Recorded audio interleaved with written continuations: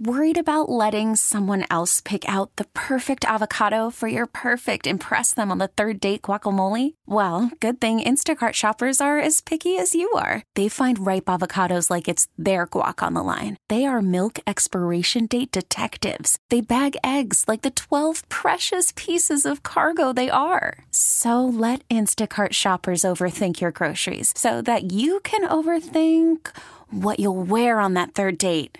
Download the Instacart app to get free delivery on your first 3 orders while supplies last. Minimum $10 per order. Additional terms apply. T-Mobile has invested billions to light up America's largest 5G network, from big cities to small towns, including right here in yours.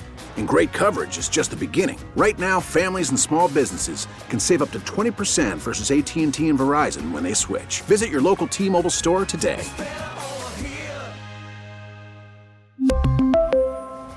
Plan savings with 3 lines of T-Mobile Essentials versus comparable available plans. Plan features and taxes and fees may vary.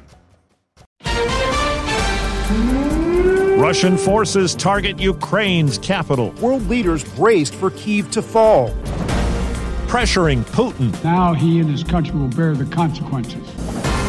Supreme Court nominee. Mr. Biden has made the selection. Good morning. I'm Steve Kathan with the CBS World News Roundup. Russian helicopters flying over the outskirts of Ukraine's capital as forces close in, and the Ukrainian government accuses Russian troops of targeting civilians. Correspondent Charlie D'Agata has the latest from Kyiv. Explosions lit up the city skyline overnight. Missiles and rockets rained down on the capital in the early hours. A shattered apartment block in the city, proof of the indiscriminate strikes that pounded residential neighborhoods. At first light, the Ukrainian president told his people what they already knew.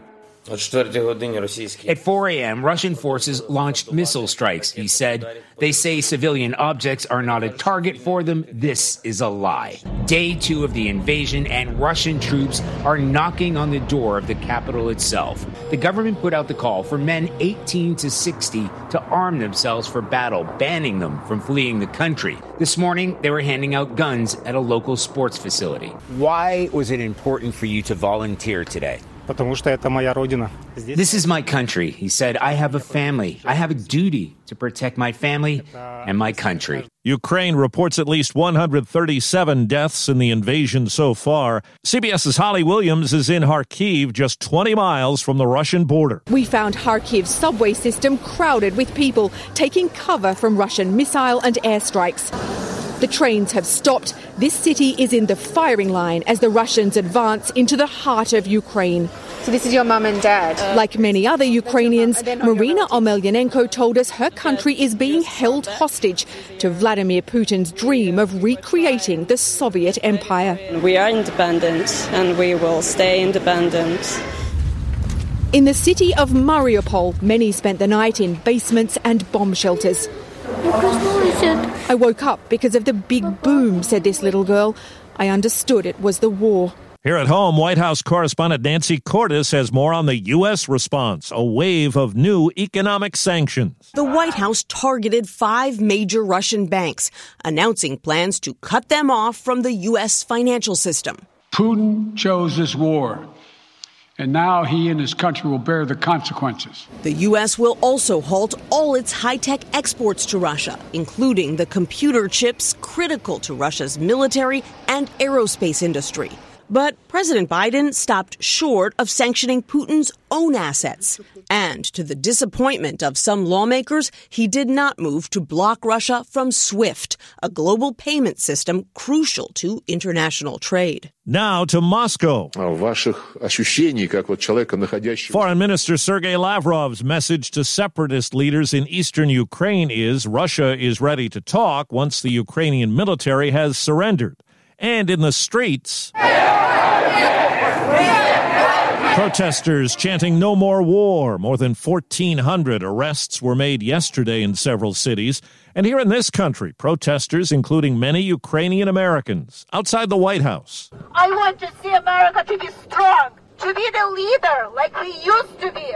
to give the promises that our allies can rely on. And there's fallout in the sports world from the invasion. The Champions League soccer final in May is being moved from St. Petersburg, Russia, to Paris. Well, sources tell CBS News that President Biden has picked a nominee for the U.S. Supreme Court. It's not known who it is, but the president has promised it will be a black woman. It's believed an announcement could come as soon as today. CBS's Jan Crawford has more on the three women in the spotlight. D.C.-based Federal Appeals Court Judge Ketanji Brown Jackson, California Supreme Court Justice Leandra Kruger, and South Carolina Federal Court Judge Michelle Childs. Jackson has long been considered the frontrunner. She was on former President Obama's shortlist back in 2016 for the Supreme Court. She's a Harvard Law School honors graduate. She was a law clerk, actually, for Justice Stephen Breyer, the man that she may now replace.